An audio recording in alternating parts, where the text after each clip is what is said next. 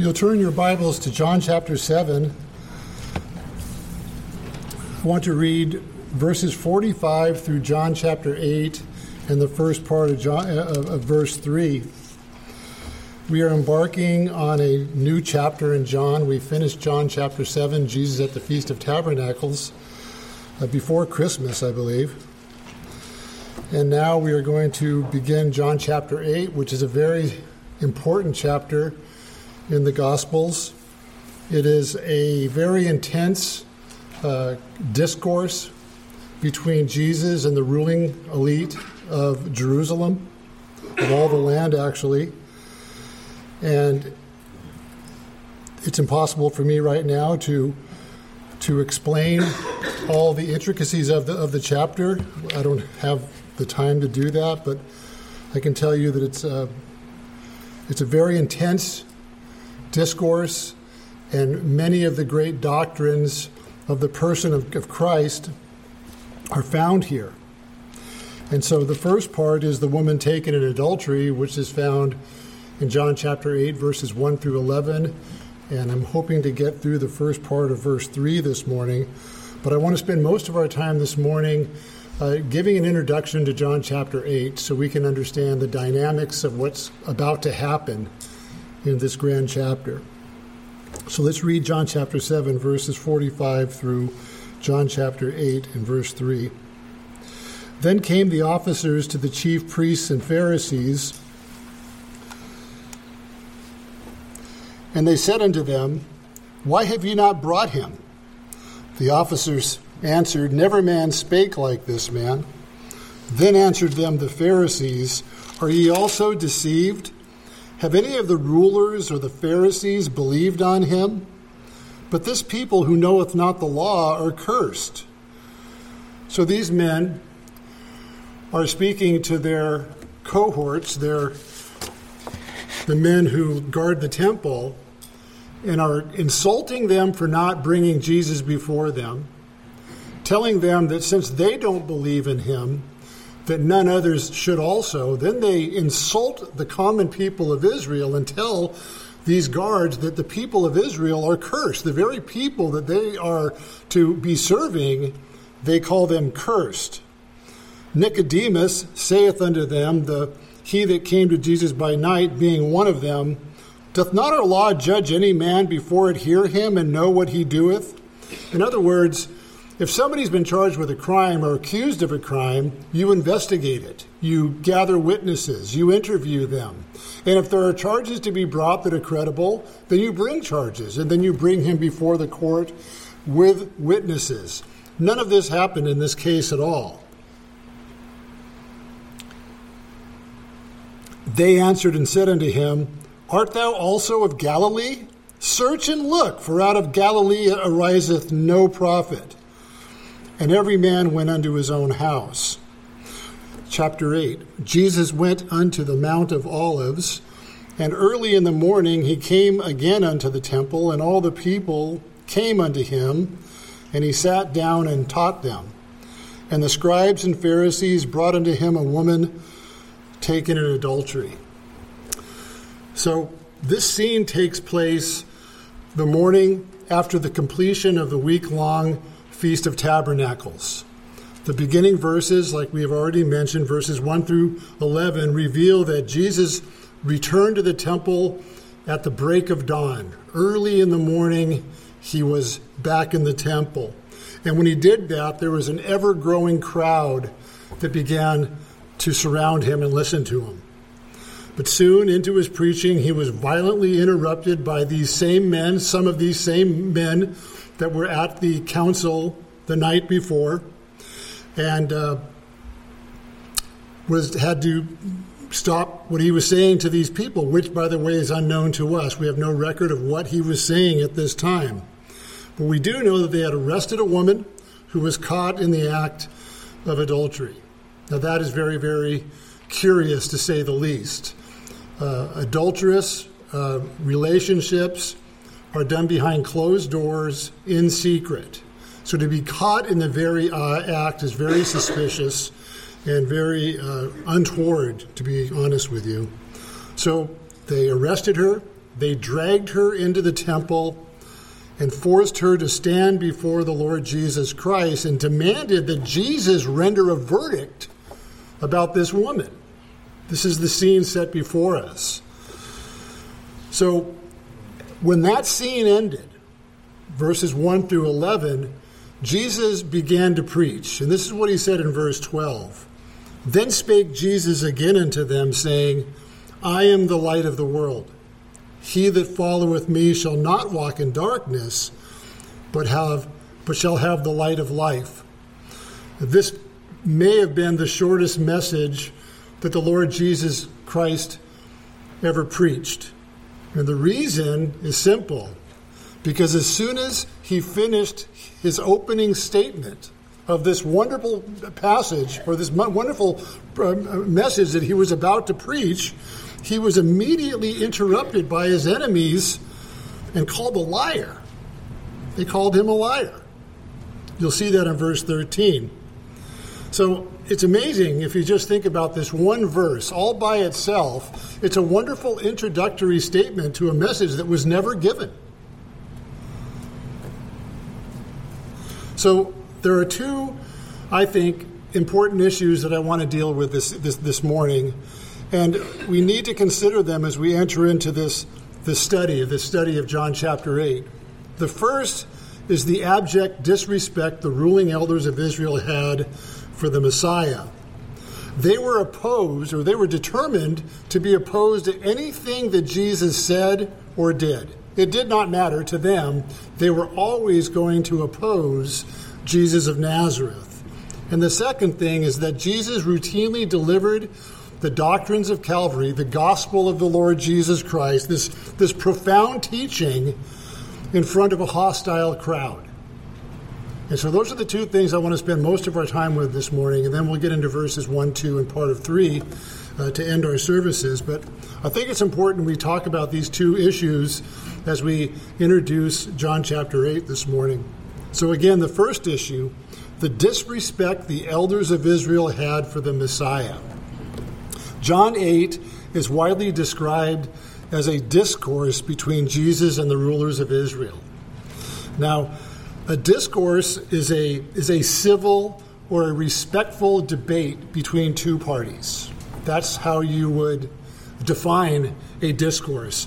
This passage of Scripture has widely been entitled a discourse, but I think that the person or the people that originally entitled this passage, mainly verses 12 through 53, a discourse, were being very generous in this case. It's really not a discourse at all, because this is the historical account or the historical record of Jesus teaching and preaching while having to constantly being interrupted and questioned and accused by his enemies while he's trying to get through the things that he wanted to say.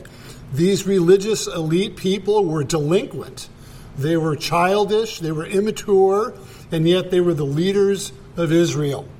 And you have to imagine that Jesus, in the midst of the temple, probably the court of the women, lots of people are around them, and there was no shame on the part of the religious rulers in what they were about to do. In fact, they had no shame about what they were doing to this poor woman. So let's go through these verses quickly. These men called Jesus a liar in verse 13. Thy record is not true, they said. They asked a contemptuous question in verse 19. Where is thy father? They mocked him in verse 21. Will he kill himself? They demanded he tell them who he is in verse 25. Who art thou? Remember, we are 3 months before the crucifixion. Jesus had been ministering in Israel for 3 full years. The thousands of people that have been healed, the Sermon on the Mount, the feeding of the 5,000, the feeding of the 4,000, on and on and on we could go on the wonderful things that Jesus did. And they ask him who he is. They rudely opposed his preaching in verse 33. We be Abraham's seed and were never in bondage to any man. How sayest thou ye may be made free? Again, they inserted themselves into his teaching in verse 41. We be not born of fornication. We have one Father, even God. They openly slandered him in verse 48. Say we not well that thou art a Samaritan and hast a devil? They attempted to assert they had proof that Jesus was demon-possessed in verse 57. Thou art not yet 50. Now we know. That was verse 52. Now we know that thou hast a devil. They returned to sneering ridicule in verse 57. Thou art not yet 50 years old, and hast thou seen Abraham? And finally, they reverted to inciting a lynch mob in verse 59. Then took they up stones to cast at him.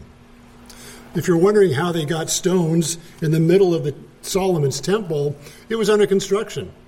It had been under construction for decades, and there was rubble. There were stones. The place was built out of stones. And so they picked up stones and they tried to murder the Lord Jesus Christ in the midst of the temple. So the second issue, and that is this: the most profound teachings of Jesus were delivered before hostile crowds. This is very important for us to understand. If we look at the ministry of the Lord Jesus Christ, of his Father and of the Holy Spirit for that matter, we can see that he did not deliver divine truth of all the doctrines of Calvary in book form. Have you ever thought about that? He didn't write it all down and then have it published and then disseminate this great book, which we call the Bible, to the world. And he also did not deliver all the divine truth of the gospel as we know it in a closed room or in a room behind closed doors to only his faithful followers, mainly the disciples. He did not do that. Instead, on many occasions, we find our Lord Jesus Christ preaching in public before his enemies. The gospel was given in a very hostile environment for 3.5 years, and it ended in the horrible death of Jesus Christ on a Roman cross. So he preached to his enemies. He preached in front of his enemies. He allowed his enemies to confront him on many, many occasions for 3.5 years. The scribes, the Pharisees, the Sadducees. And this was all done for very good reason. Jesus' enemies were the finest biblical scholars of their day. They were lawyers. They were doctors of the law of Moses. They were the religious leaders of Israel. They were also of the educated class. And the educated class has always been a very dangerous class in any society. They were the leading politicians, the leading lawyers, and the very powerful landowners of their time. They were the wealthiest. They owned everything. They went to the finest schools. They held on to the best of jobs, and they ruled politically. They were the elite. They were the ruling class. They were the philosopher kings of the day, if you've ever read Plato. So these rulers became the prototype, if you will, for every generation in world history. And that's what's fascinating about the Bible. One of the things that's most fascinating is that many of the things that we learn, especially from the rulers of Israel, is how they became the foundation for all other human governments. And sadly, this will include our wayward representatives in Washington. Our people that represent us in Washington, D.C. today emulate these types of men. Arrogant. Very, very amazing. These men were rich. These men were arrogant. They were self-righteous. They were self-reliant. And they were very, very powerful. You put all that together, and that's a dangerous cocktail. They were also men who were self-deceived. These men lived in reference to themselves. they were religionists, but they were not religious in any way, meaning they had no connection to the God of the Bible. They had no faith in the God of Abraham. They were traditionalists, but they did not have Christ. So what they did was that they made themselves masters over their despised masses. They had contempt for the people in which they ruled. They could not stand the thought of actually being servants to the people they were called to serve. And that's what a politician's supposed to be. They're supposed to be servants. And yet these men gloried in their being masters, just like our politicians do today. Well, they were also liars, another trait of being a politician. They were intimidators. They were thieves, and they were murderers. That's what we're dealing with, the worst of men. Anything or anyone who got in the way of these men, or threatened their power, they were going to deal with him, and they were going to deal with him swiftly. They became their enemy immediately. The irony about all of this is that these men believed that they alone were righteous and all others were unrighteous in all of Israel. They told the guards of the temple the evening before that these people, our countrymen, these Israelites, are cursed of God. They held everyone outside of their small oligarchy, their small elitist club, in the highest form of contempt. Do you recall the Pharisee in Luke chapter 7 who invited, this unnamed Pharisee who invited Jesus to dinner, and Jesus accepted? Luke chapter 7 and verse 38. Jesus accepted the invitation, and there were traditions in Israel that were still held true even in the Old Testament, that when a rabbi was invited into your home or a dignitary was invited into your home, outsiders could come in and observe and even get scraps and be fed. And so it was not uncommon to find common people in the homes of these Pharisees and observe what was going on. Well, that's how this woman came into the Pharisee's house. Luke chapter 7, that's the third time I've made that mistake, in verse 38, tells us that a woman who was a sinner of the city. Let's read verse 38, Luke chapter 7 and verse 38. It's important, I think. We won't spend very much time here, but I want to give you an example of the attitude of the average Pharisee of Israel. Luke chapter 7 and verse 38.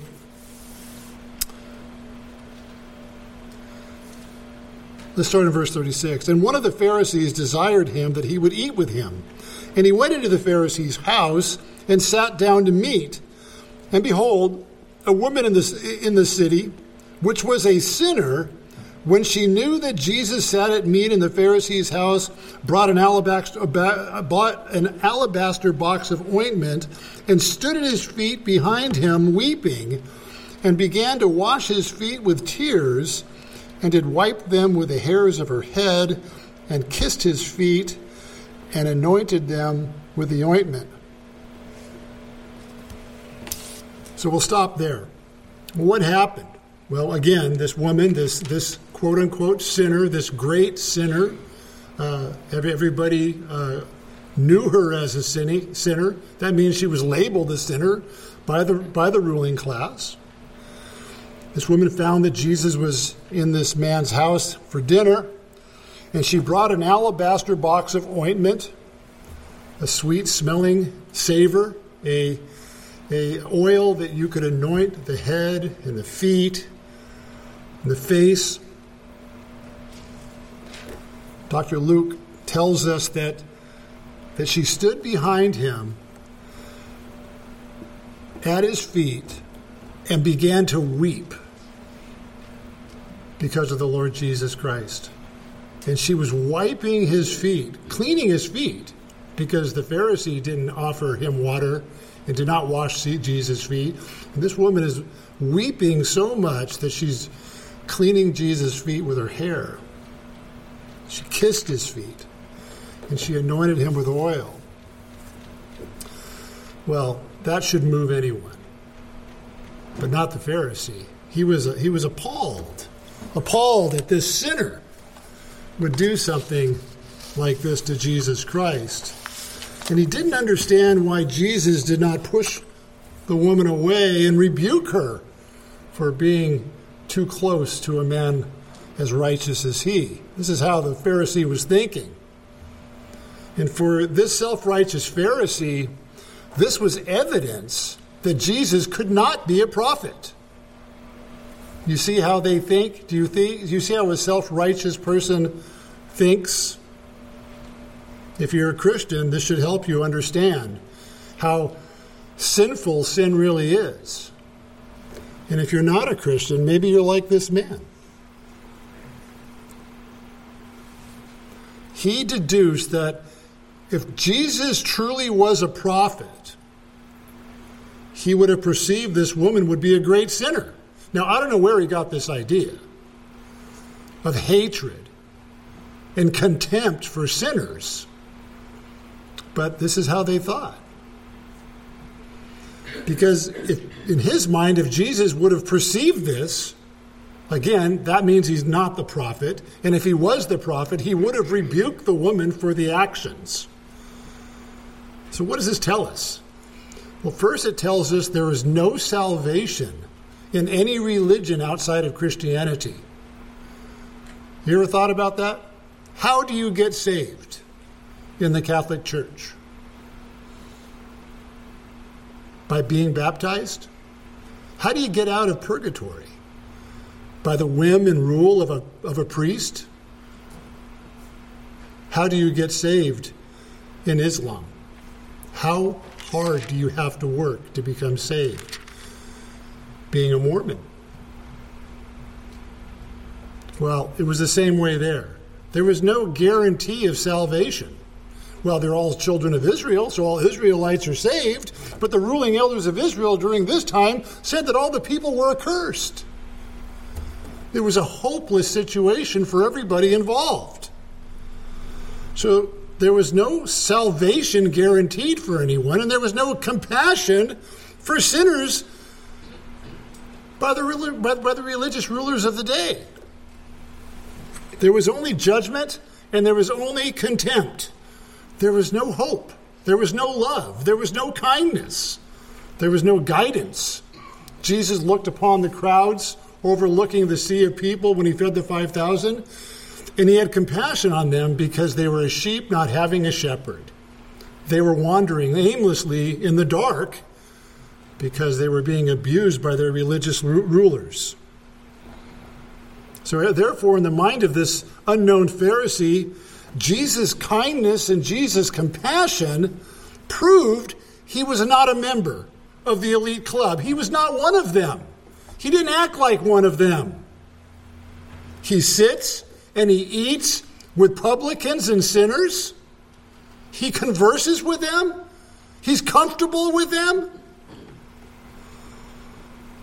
This man had proof that Jesus was not one of them. He could not be who he said he was because he saw him behave as the Messiah should have behaved, and he had it all turned around. He couldn't see any of it. He only saw things through his jaded worldview, this religious worldview that he created for himself, that he's righteous, no one else is, and have contempt for anybody that even gets close to him.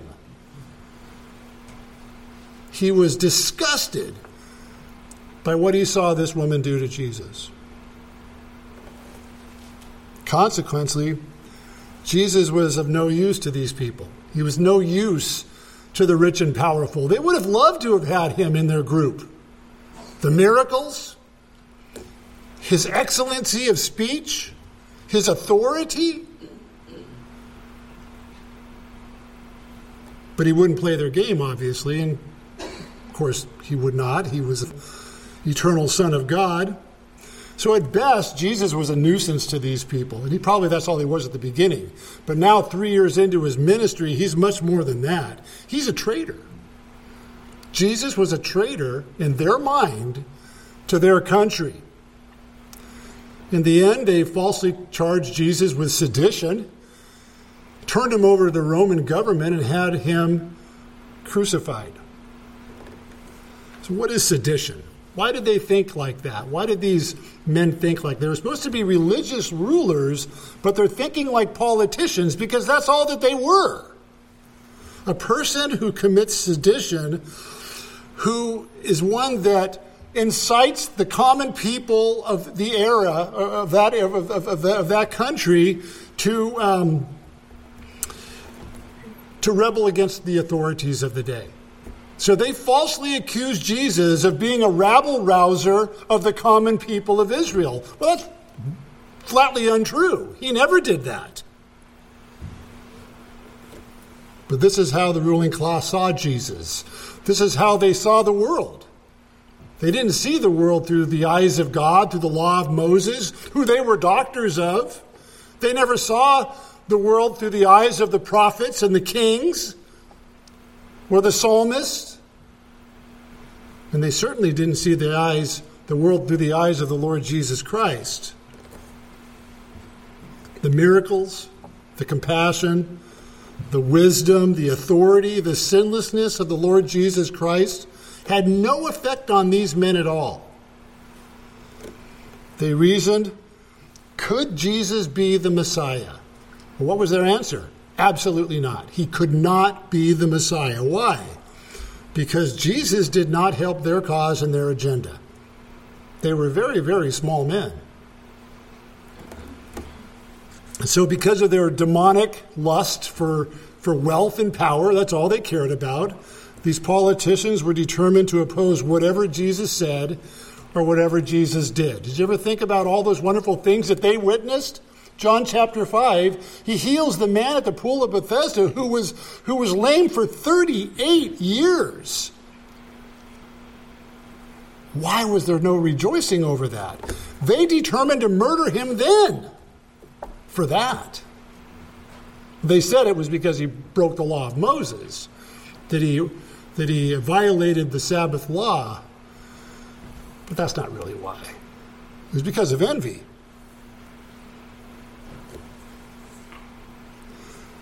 So Jesus patiently endured all of their attacks, all those months that went by.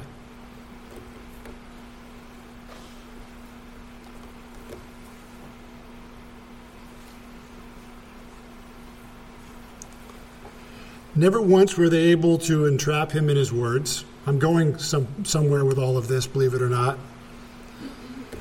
They were never able to entrap him with his words or successfully contradict his divine message and divine teaching from heaven itself. They posited every argument conceivable to mankind to discredit the very word of God who was standing in their midst in the flesh. And as the prophets of old before him, Jesus stood firm and was able to destroy all of their argumentations, all of their assaults. And this is the reason it is important for us to understand that Jesus declared the truth of the gospel in front of his most ardent enemies. The gospel was brought forth into this world in front of the most heinous sinners and opposers of the gospel. To this day, man has not been able to dismantle the Word of God or come up with anything really new to argue against everything that's written in the Gospels and everything that's written from the books of Moses to Revelation, actually. So all that unbelieving men have been able to do for the last 21 centuries is repackage the old arguments made in the first century AD and try to come up with some new clever way to discredit the Word of God. And this is the great beauty of the Bible itself. God in his infinite wisdom gave us his word the Holy Scripture in the midst of the most demonic hatred and opposition conceivable. And sadly, it was opposed by the very rulers of Israel, who were the sons of Abraham himself. So his word that was given again in the midst of demonic hatred and opposition stands firm today. It cannot be dismantled. It cannot be destroyed. It can't be argued against and discredited. And so I think we should study John chapter 8 with all of this in mind, because this is the scene that was set by these rulers. So let's look at verses 1, 2, and part of verse 3. And we're running out of time, but I'll make this quick.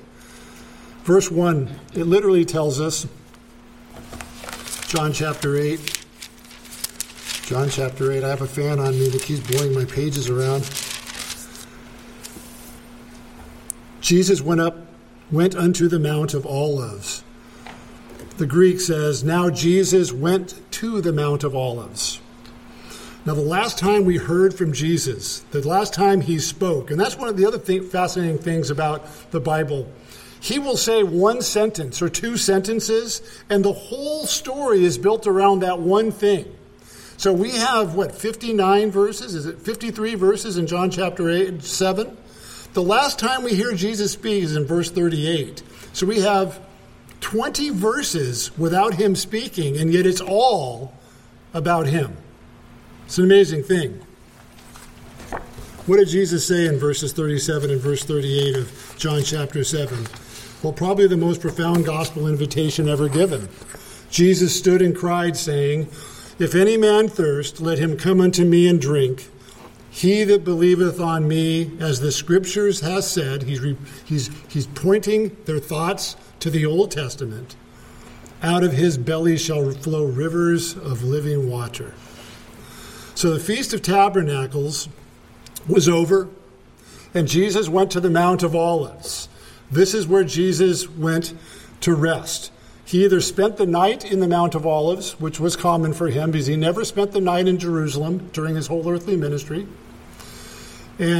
or he went to his friend's home, Mary, Martha, and his good friend Lazarus. We don't know. We don't know where he spent the night, where he slept, but it was either in the garden or at their home. The references are Luke chapter 21 and verse 37 and Luke chapter 22 and verse 39. So this is the scene now. The scene is found, our opening scene is found in verse 2. We see that Jesus is now back at the temple after the Feast of Tabernacles. Verse 2 literally says, and early in the morning he came again into the temple, and all the people were coming toward him, and he sat down and began to teach them. The Greek term for early in the morning is orthru, and it literally means daybreak. He got up while it was still dark, and he traveled to Jerusalem from the Mount of Olives, went into the temple as the sun was coming up, and people could see him. First thing in the morning, he was there. So John reminds us in this passage, verse 2, that Jesus had made many trips to Jerusalem during this last week of the Feast of Tabernacles, and now he's going back again. He came again into the temple, and it was at the dawn of the morning. So there were evidently at that time many people, many pilgrims that were getting ready to go back home. Many of them would travel from long distances to the Feast of Tabernacles. I would think that many of these people wanted just one last look at this grand temple of Solomon, although it was not Solomon's temple. It was a recreation of Solomon's temple by Herod the Great. Nevertheless, they were going to come home. Many of them would never see it again. So you can picture these people saying, we've got to get in our caravans. We've got to hit the road. Daylight's burning, but just let us go back one more time. That's kind of how I see this scene opening up. And all the people were coming to him, the Bible tells us here. The imperfect tense means that they were They were coming to him, and they continued coming to him. The crowd saw him. They gathered around him. Other people saw the crowds gathering around him, determined, who is that? It must be Jesus of Nazareth. Let's go. So the crowds kept getting bigger and bigger and bigger in this early morning Bible study. For very good reason, I would think. I would want to go to that. I definitely would want to listen to him one more time. Think about all the things that they were thinking to themselves and saying to themselves in John chapter 7. We're told that after Jesus spoke these wonderful words of the gospel invitation, many believed on him, we are told in John chapter 7. Others thought, well, he is a good man. Some believe he was a deceiver of the people. A few wanted him arrested. The Jerusalemites, the actual people that lived in the city of Jerusalem, believed he was a devil, thought he was a devil, and the Sanhedrin conspired to arrest and murder him. So there was a lot of interest in the Lord Jesus Christ because of last week, and that's why we see this big crowd coming around him. But you think about it. They were going to just arrest him illegally, and he was just going to disappear that night if they got him. He went right back to the temple in the open and began to preach without fear, without cowardice. He walked right back into the temple and kept about his Father's business. He never let his work be unfinished. He sat down and he began to teach. So let's look at the first part of John chapter 8 and verse 3, the rude interruption, the futility of men who try to confound the Son of God. And we only want to deal with part of this, and we'll pick up the rest of John chapter 3 next week. But it's important we at least get into this, I think, for a few minutes. The text says literally, then the scribes and the Pharisees brought a woman taken in adultery, and having set her in the midst. So these are some of the same men who were in the council the day before to arrest Jesus in this mock trial, to unlawfully convict him and to have him put to death. But they were dejected and they were defeated. They lost. They all went home to their houses. And so, how did this happen? How did they deal with this humiliating defeat just hours before, and now they're back with enthusiastic glee again, trying to do more harm, not only to Jesus, but to their own reputations and to the morale of the whole country. So, evidently, their humiliation did not turn into humility. And that's what you want. When you're humiliated because you've done something wrong, you want to turn that into humility, not pride. You don't want to get more aggressive and more stupid. You want to turn humiliation into humility. But some of these men evidently were not capable of this. If they had, they would have stayed in their homes, I would think. But they didn't stay in their homes that night. So at some point, the evening before, some of these Pharisees and scribes got together and they came up with a plan to entrap Jesus again. It's a deviant plot. The nature of it was sophomoric, I think. It smelled of desperation. They showed no wisdom at all. They didn't care about anybody. They only thought in terms of self, power. So they had conspired the night before and devised a plan to entrap the Lord Jesus Christ with the law of Moses. Well, that's a tall order. So what was their plan? Well, on the surface, it seems like a pretty good idea. I mean, after all, they were the top scholars of the day. It was their job to study the law of Moses. They were the doctors of the law, the most qualified. Who better to entrap Jesus of Nazareth with the law of Moses? So they probably said among themselves the night before, how can we possibly fail? We're going to get him now. We're the experts of the law. We are going to get him, and we're going to destroy him, and we're going to be rid of him once and for all. Well, they were going to fail. They're going to fail again. Why? Because they were entering into this scheme with full of pride and full of self-righteousness and bad motives. These men who accosted Jesus on this early morning Bible study were motivated by their humiliating defeat the night before. There's an old saying, it just comes out naturally if you've ever seen a fight. And the guy gets beaten and he's down. He wants to get up. And the guy that wins usually has some compassion, and he'll look at him, he'll just say, stay down. Well, they should have stayed down. They should not have come up with this plan. But they did. They could not help themselves. They were so humiliated the day before, they had to get revenge. They were insane with jealousy. They were insane with envy. They had to stop him. So this ingenious plan, if you will, by their thinking at least, had one major flaw in it, and it's a big flaw. They were about to confront the author of the law of Moses with the law of Moses. Does that make sense? The author of the law of Moses was about to be confronted with his law. And they thought, yeah, we can beat him.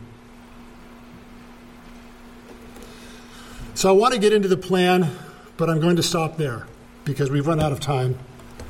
So let me make an observation, and then we'll close our study this morning. Observation number 1.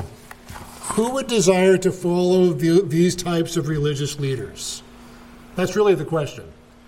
You would think no one. No one would want to follow these types of people. How horrible it is for people to have a pastor like this, or a priest like this. A priest that would embarrass their own congregation by dragging a poor young woman before the congregation and calling her an adulteress without even speaking to her before. Even if they did, you don't do that. They did. These men dragged this poor woman without her consent in the middle of a very large gathering of strangers in the midst of Solomon's temple and announced that she was an adulteress. Where is grace? Where is love? Where is compassion? Where is a helping hand of an old man to a young lady? Where's guidance from the Word of God, or even a rebuke from the Word of God in private? Where is wisdom? Where's common decency in any of this? Where's common sense? They didn't even have any of that. They were wholly unqualified to be the rulers of Israel. Look how they abused these poor people. So observation number 2. The sad reality is that the vast majority of people in our generation and all through world history prefer men like this to be their religious leaders. You ever thought about that? They will willfully submit themselves to this type of a religious system and these types of men. Why? Because true biblical Christianity tells you who and what you really are. That's why. And men do not want to be confronted with what they really are. And common, man-made religion that has the name Christianity on it will never tell you who you really are. The picture's not pleasant, is it, of what a man really is. David in his psalm said, "The fool has said in his heart, there is no God. They are corrupt. They have done abominable works. There is none that doeth good. Well, that cuts across all of human thinking about what we think of ourselves. Nobody wants to think of themselves in those terms. So what do men do? Well, they love religion. We're naturally religious. Everybody wants some type of a religion, whether it's Islam or Mormonism or Catholicism or being a Baptist or being a Church of England or Episcopalian, which are basically the same thing, or a Lutheran or an atheist. That's a religion too, you know.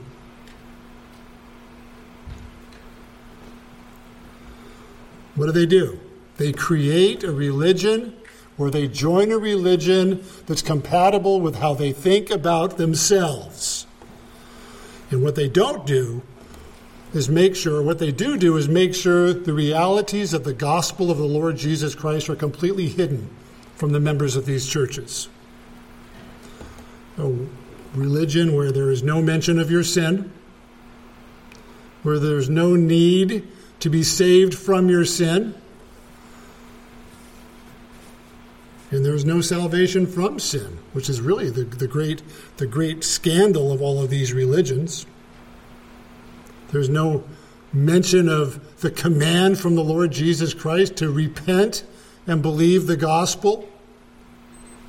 There's really no talk of person and work of the Messiah himself. There's no knowledge of him.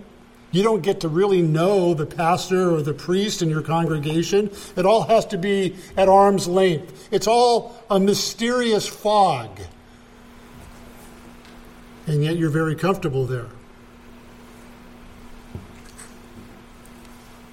It has to be kept mysterious to have a religious connotation to it. But it's empty. There's nothing there. It doesn't give you anything, but it keeps you safe in your traditions. So what you do? What do usually men do? Well, you keep looking at the architecture of the building, or you love the stained glass windows, or you love that pipe, or that organ with the 20-foot pipes in it, or the grand singers, or the man in the silk robes and the purple hat. Those are the things you look for. So the people that created these religions and the people that go to these churches are complicit. There's no victims in these churches. They're all there together to keep the gospel out of their thinking. Stubbornly. They continue the lie that they are good men, that they follow the golden rule, or that their infant baptism is good enough for them and they're going to be saved and go to heaven. Or, my family's always done it this way. That's kind of what these men were. These wicked rulers, they thought the same way that I described of people today. They were more vicious, obviously. But they all thought the same way. They did not want to be confronted with their sin and the gospel of the Lord Jesus Christ. So what do we make of all this? They refuse the gospel at all cost. And what is the cost? Refusing the gospel. Well, it's the damnation of your very soul, is what it is. You'll refuse to do one thing, the one thing, that the gospel commands all men to do. What is it? Well, it tells us in Matthew chapter 4, Jesus began to preach and to say, repent, for the kingdom of heaven is at hand. That's the message of the gospel. There is no other message of the gospel. And that's why Jesus told and did all this in front of his most ardent enemies. The gospel of the Lord Jesus Christ is all-encompassing. Once you enter into the world of the gospel, there's nowhere to hide. You stand naked and bare before God himself. It reveals to men what they really are. And before you can be saved, you have to come to terms with who you are. You have to admit what you are, a lost sinner in need of salvation. You must admit, you must see for yourself that you are a sinner and at enmity with God himself. Our sin is so great that the punishment is eternal death, eternal hell. And the good news is the gospel is that the remedy for all of that is eternal salvation by the eternal Son of God. He was the only one that could do this for you and for me. Jesus came to pay our debt. What is the debt owed for our sin? The debt owed is death.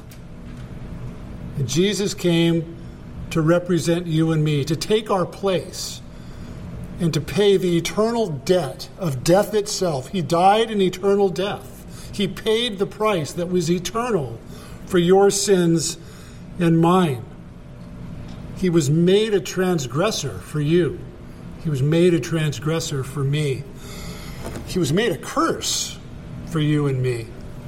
He was made sin for you and me. He took all that on himself, and he died an eternal death and took on an eternal punishment. And all those who rest in him, all those who come to him in repentance and faith, will be saved. Not by our works, not by our faith, not by our desire to be saved, but we're saved by grace through faith that was all given to us by God. But any man who refuses in arrogance and refuses to believe will never come to Christ. The only type of person that will ever come to Jesus Christ is a man in abject humility. Never go to God or even talk about God under your breath that it's some type of a scam or it's not real or he's not real. If you do that in arrogance, he will not receive you. But he's never, ever turned away an honest seeker. He's never turned away a humble seeker. The Lord Jesus Christ came to seek and to save that which was lost. And that's the real issue. Are you lost? Do you know that you're lost? If there's any inkling of this, consider these things, because you cannot rely on anything else for your soul eternally than the Lord Jesus Christ. He is our only hope in our salvation. He is our only hope in that we may become friends of God. Only and found in Jesus Christ, our paraclete, our representative, our Savior. And so how do we end this? Flee from your arrogance. Flee from your skepticism. Flee from your traditions. Flee from your man-made religions. The message of the gospel is very simple. Ye must be born again. All right. Our Father, we thank you for this day. We thank you that we can come to you in this free country to worship you in public without fear of harm. May you be pleased to take this freedom that we have and open the hearts and minds of people across this country to consider the states of their soul. May all of us in this room be blessed by the person and work, the shed blood of the Lord Jesus Christ, the gospel of Christ. May you bless each and every one of us this day and forevermore through your Son's work on the cross at Calvary. In Christ's name we pray. Amen.